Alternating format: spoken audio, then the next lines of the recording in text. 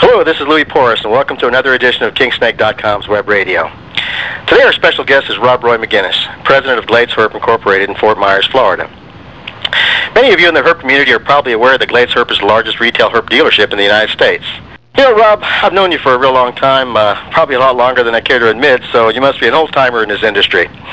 But before we get to talking about Glades Herp and the herp industry, I'd like for you to tell our audience a little something about yourself. For starters, how about telling us about when you developed an interest in herps? Well, Louis, my interest in herps started real young. My brother came home on his bike one day from a snake hunting trip with a kid from down the block. He had a couple of ringneck snakes and a brown snake, I think, and I was hooked as soon as I saw those snakes, and just started, hunting and catching snakes in the fields around our house in south of Miami. Our trips would be centered around a Saturday morning, heading to the railroad tracks that ran along the highway, and we'd catch, corn snakes and skinks and brown anoles and sell them to a place called Wonderland for Pets. Just to get enough money to buy a Coke and some candy to make the walk back home. But it was an early start, and I never looked back. Since you grew up in South Florida, did you ever get a chance to visit with some of the animal dealer compounds in the area? Well, sure. When we were in high school, I met a friend, Tony Alentado. He was a Cuban guy that introduced me to a place called Fauna Distributors in Little Havana district of Miami, where they imported animals from Colombia. And it was a real eye-opener walking in there. They had monkeys and sloths and tons of reptiles, too. It was a blast to go there. We would buy iguanas for 50 cents and drive around town, sell them to the pet stores for $1 and make enough money to go back by the end of the day and buy something for ourselves. It was a lot of fun. I then ran into, Tony heard about a place called The Shed. You know The Shed, Louis. I sure do. And that place was, the biggest eye-opener for me. It was, if I recall, it was kind of sandwiched between a massage parlor and Jimmy's Pizza, and it was heaven on earth for me. I hung around that place for many hours through high school. Rob, I recall that you used to spend a lot of time at The Shed. Oh, yeah. I was always there after school. Your partner, Joe Baraducci, was always trying to run me off, and I never had enough herps to sell or money in my pockets to buy anything, so he finally got sick of me hanging around, decided to hire me to clean cages and run shipments to the airport. For the first few months, I took my pay in animals, if I recall. I remember that fateful day when Joe and I hired you to clean the cages of The Shed. Those are the days. And I also remember you coming into work after school and on weekends, and of course, whenever you were on vacation. But then I also recall you growing up and heading off one day to school. So what can you tell us about your adventures in the academic world? Well, I went to... started at Santa Fe Community College. They had a teaching zoo program up there that caught my interest, and that's what I felt. The direction I wanted to go was into zoos and work in a reptile house. So I got an AS degree from Santa Fe Community College as a biological parks technician. But about halfway through that program, I realized that I really, with the urging of my parents, that I needed to go on and get my bachelor's degree, so I transferred to the University of Florida, which was my parents' alma mater, and kind of a going home for me, because I've always done a lot at the University of Florida. So I got a bachelor's degree from there. But when I graduated, I really missed the business. I stayed active, working my way through college, working at pet shops and going back to Miami and visiting wholesalers on the week, vacations, and still working at The Shed over Christmas and on summers, and just really wanted to get back to the business full time. I ended up taking a job at Pet Farm Incorporated in Miami. At the time, it was one of the largest animal dealers in Miami, importing birds, mammals, and herps from all over the world. Pet Farm isn't around any longer, but it sure was a legendary dealership. Fill us in and give us a brief picture of what Pet Farm was really like. Well, I think the thing that was most embodied Pet Farm was parrots. I mean, it was one of the largest importers and dealers in parrots that ever existed, I think, anywhere in the world. They had, as many as a dozen quarantine stations full of birds at any one time, and the warehouse was just an incredible collection of birds. Literally thousands and thousands of birds at any one time were moving through the place. And I had a small part working in the reptile department with an old friend and an ex-college roommate named Scott Hersey. We had some great times there working together. And I think that we did a good job of working to make sure that all the animals were well taken care of, and trying to do things on a level that was good for the animals and kept them healthy for the customers. Although those things are difficult to accomplish when you're talking about dealing in thousands of animals. So when did you leave Pet Farm? I left Pet Farm in '89. I was talking with a customer and supplier of Pet Farm, Bill Love, which used to bring us rodents and captive-born corn snakes. And we went out for pizza one night after him delivering to Pet Farm, and started talking about how we both were looking for a dealer that would supply reptiles to us, and we felt that if there's probably lots of other herpers out there that were looking for this dealer that would supply them with quality reptiles that were healthy, and someone that you could trust that wouldn't rip you off, and we thought, well, maybe we should get together and start such a place. Now, didn't Bill and Kathy have a place called Glades Herpeticulture? Yeah, they had Glades Herpeticulture, and that was the beginnings of our company. We kind of shortened the name to Glades Herp and went into business together. We started pretty modestly. They had a little building that Bill built himself. It was half rodents and half colubrid snakes. We rented a warehouse in town. I think it was a big warehouse. It wasn't much of a warehouse, just a tin building, but it was 5,000 square feet for a very low price. So we went for it, and that was the beginnings of Glades Herp. Before we continue talking more about Glades Herp, and before we cut for a commercial break, fill us in with a little more information about yourself. Okay. Well, I was born in Miami. Never have lived outside of Florida.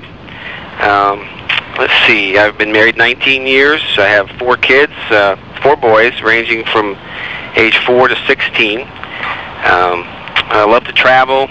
I usually travel around the states, going to different reptile shows, and try and take the kids camping in the Carolinas or wherever once a year. And I love traveling to Europe. I usually go once or twice a year to see friends and go to reptile shows over there. And I go to the tropics. I think one of my first trips to the tropics was on the Green Tracks trip to Peru with Bill Lamar and you, and it was one of the best experiences of my life. Yeah, you remember that Brazilian rainbow you caught in the high forest crawling during the day? That was really a rush. Okay, go ahead, Rob. Another highlight from the trip was catching those Stenocircus fimbriatus, the little leaf lizards. Boy, those things were incredible. And I remember chasing them through the forest. You'd spook one, they'd run a few steps and then freeze and be invisible in the leaf litter. And my brother was with us on that trip, and he'd circle around to try and cut them off, and we'd both be on our hands and knees trying to find them, and it just brought back memories of when we were kids, and it was just a great trip for me. How the tropics are wonderful, aren't they?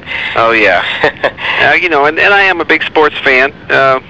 Big Gator fan, like pro football and basketball and all that. But herps are definitely my biggest interest, and my free time is often spent herping. Well, the time is here for us to take a short break to hear from one of our sponsors.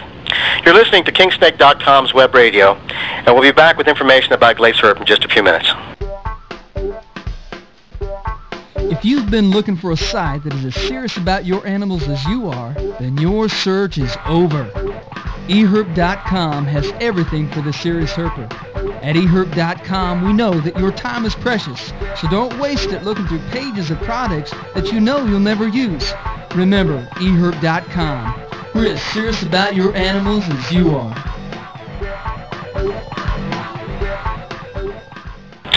We're back. This is Lee Porras, and you're listening to KingSnake.com's web radio.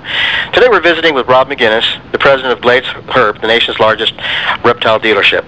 So, Rob, we were talking about how you joined Bill and Kathy Love in Glades Herpetoculture and changed the name to Glades Herp. What was the business like in those days? Oh, it was a lot of fun. I mean, we had it was really the early stages of people really starting to produce a lot of captive-born animals, and ourselves, we were producing 1,000 baby snakes a year and increasing all the time, and I think that it was a good time to get into the business, to start our own business. And Bill was a big part of promoting us and getting us off the ground. He is the mastermind behind the price list, which I think was the strength of our business, and he just really helped a lot, and we complemented each other. Bill came from, brought to the business a colony of colubrid snakes and a good mailing list, a rodent colony. I brought to the business my experiences with import-export and my first-hand knowledge of a lot of different breeders or importers in Miami, and then also a strong background with keeping lizards and tortoises in my own collection, which we just merged the whole thing together, and it worked out real well. You mentioned price list. I was in the business for over 3 decades, and I know what it takes to publish stock bulletins. In all my years that I was at the shed and at Zoo Herp, it was impossible for us to publish any more than maybe 6 or 8 stock bulletins in any given year. And yet, Glades somehow manages to religiously put out a monthly stock bulletin. How in the world do you guys do that? Well, it's a lot of work. I mean, it started with Bill's insistence. He felt that was a real important thing to the business, to get one out every month, and I've tried to stick to that. We usually get out at least 11, if not 12 a year, and it is a very important part of our business. It's changed a little bit. We now have the website, and the website's really just an extension of the list. We update the website with the full stock list first of each month, and then but now the beauty of the website is we can have new arrivals every other day, and so it's changed a lot the way our list is done. But we still produce the printed list once a month, and usually try and mail it the first or second week of the month. And so it's always been a strong part of our business, and it's just a lot of work. Now, Bill and Kathy are no longer with Glades, so how did that come about? Well, Bill was always the strength behind the shop talk on the price list, and started developing more interest in writing and his career with photography. He started writing for Reptiles magazine while he was still with Glades, and then also at the same time was developing an idea he had for a business, taking people to places like Madagascar, herping, and as those things started developing and taking his interest, we decided to split, and it was a very cordial split. We still remain very close friends, and Kathy retained the colubrid collection and continues breeding those today, and Bill is pursuing his career in those other aspects. And that was in '96, so I've been kind of on my own since '96. And how many employees do you have at Glades? Well, I've got 13 employees. Got B.J. Kulik and Chuck Hurt have been with me since the early '90s, and very important to our success here. And we've got Bill Pierce, who was with us from the very beginning, and then left for a couple of years, and is now back. And Terry McLeish is fairly new, and he's the strength behind our internet site and does all the work on that. And I think that's part of what makes this possible, is I got some very good people working with me, and we work as a team. So what kind of clientele does Glades cater to? Well, we cater to everyone. We sell to beginners, people buying their first iguana or bearded dragon or corn snake, all the way to experienced herpers and zoos, museums, universities. We keep a very diverse inventory of different species, from invertebrates, frogs, lizards, snakes, everything that has to do with herps. And I think that that attracts a very diverse clientele. You also carry a very large selection of dry goods, don't you? Sure, we do carry a lot of dry goods. I mean, we have a retail store, so that attracts a lot of walk-in business. So I don't sell a lot of aquariums and caging on our website or in our stock list. Those things we just carry in the store. Now, you've been in this industry now for decades. Can you tell us about any of the changes that you've seen in the reptile industry in recent years? Oh yeah, I've seen a lot of changes. I think that the biggest change is that when we started out, there was a lot of people were people that were interested in herps, and it was just the beginning of it really taking off for captive breeding. And we did a lot of selling to on the premise of if you buy these animals and take good care of them and raise them up a couple of years, you can breed them too. And what that's brought is a lot of our customers now are our suppliers or our competitors, and it's kind of a unique business in that way. And it's become, with the advent of the internet, the business has just really taken off to where there's I think a lot of people out there that are in it. And what is your vision of the industry? Well, my vision would be that I think we can do better than we've done in the past with making a seamless transition from animals that are produced in captivity or wild caught, going from a dealer or a breeder to the end consumer with very little loss or very little problem. I think that the technology is there. It's possible. It's just going to take people in the industry seeing that as a necessity, and I think it can be accomplished in the future. I'd like to see less mortality and less stress on the animals when they go from wild situations into captivity. And then we've seen that with a lot of species. I bring in shipments from countries where I have a really good shipper, and can bring in 200 lizards and lose one or none. And I think it's possible. And it's my vision of the future is that can be done on a large scale. During the many years that I was in the business, the amount of paperwork that was involved with obtaining permits was really one of the most unpleasant aspects of the business that I had to deal with. Now, how do you cope with all this mounting bureaucracy? And over the years, has any of this paperwork gotten any easier? Well, it's not getting any easier, Louis. I could talk about this all day. I think that the CITES, the Convention of International Trade in Endangered Species, it's probably a well-written legislation or international treaty, and I think that it's workable. It's something that the parties meet every few years, and they have testimony from scientific authorities from different countries, and then they make decisions on what level of protection that the animals should be given. And I think it's not perfect. There's some species that probably should have never been listed that are not endangered, and there's some that should be on there that haven't made it. But at least there is an opportunity every 4 years for the parties to get together and to change it and to constantly make it better. And so it's something we can work with. Sure, it causes some paperwork, but if it helps save species in the future, then it's all worth it. The other major piece of legislation we have to deal with is the Endangered Species Act. The ESA came first in the early 70s before the CITES, and it probably is not as applicable in today's time. And the main reason is that you don't see it changing. The same species that were put on the Endangered Species Act as endangered or threatened species from around the world. Even when they change on CITES, like the American alligator is a big success story, and others, those things change in their status on CITES.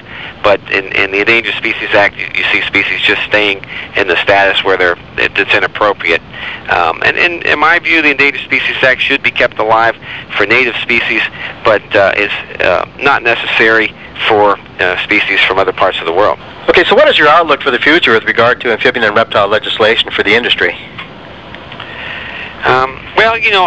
There's been a lot of rumors through the years that it's going to be more difficult to bring animals in, and that it's going to be more difficult to be in this business. But I've noted through the years that it seems like some countries do close, but there's more countries now open to shipping animals than ever before. And it's not like the old days. A lot of countries have quotas, and A lot of countries are only allowing the export of captive-born animals. And, my outlook for the future is positive. I think that eventually common sense and applied science will dictate how we legislate the dealing with animals in the future. And if that's the case, then I think everything will work out. This has been an extremely informative interview, and I wish that we could keep on going, but unfortunately we're about to run out of time. So there you have it, ladies and gentlemen. Rob McInnes of Glades Herp. For more information about Glades, you can visit their website at www.gherp.com. That's GHERP.com. Or call Glades at area code 941-693-1077. Rob, it's been a real pleasure having you on board today. Thanks for taking the time to share your information. Louis, always a pleasure. Thanks for the opportunity. Let's get down to Peru again this year. Well, that about wraps up another edition of KingSnake.com's Web Radio. For KingSnake.com, this is Louis Porras, and until the next time, once again, I bid you a fond and cordial farewell.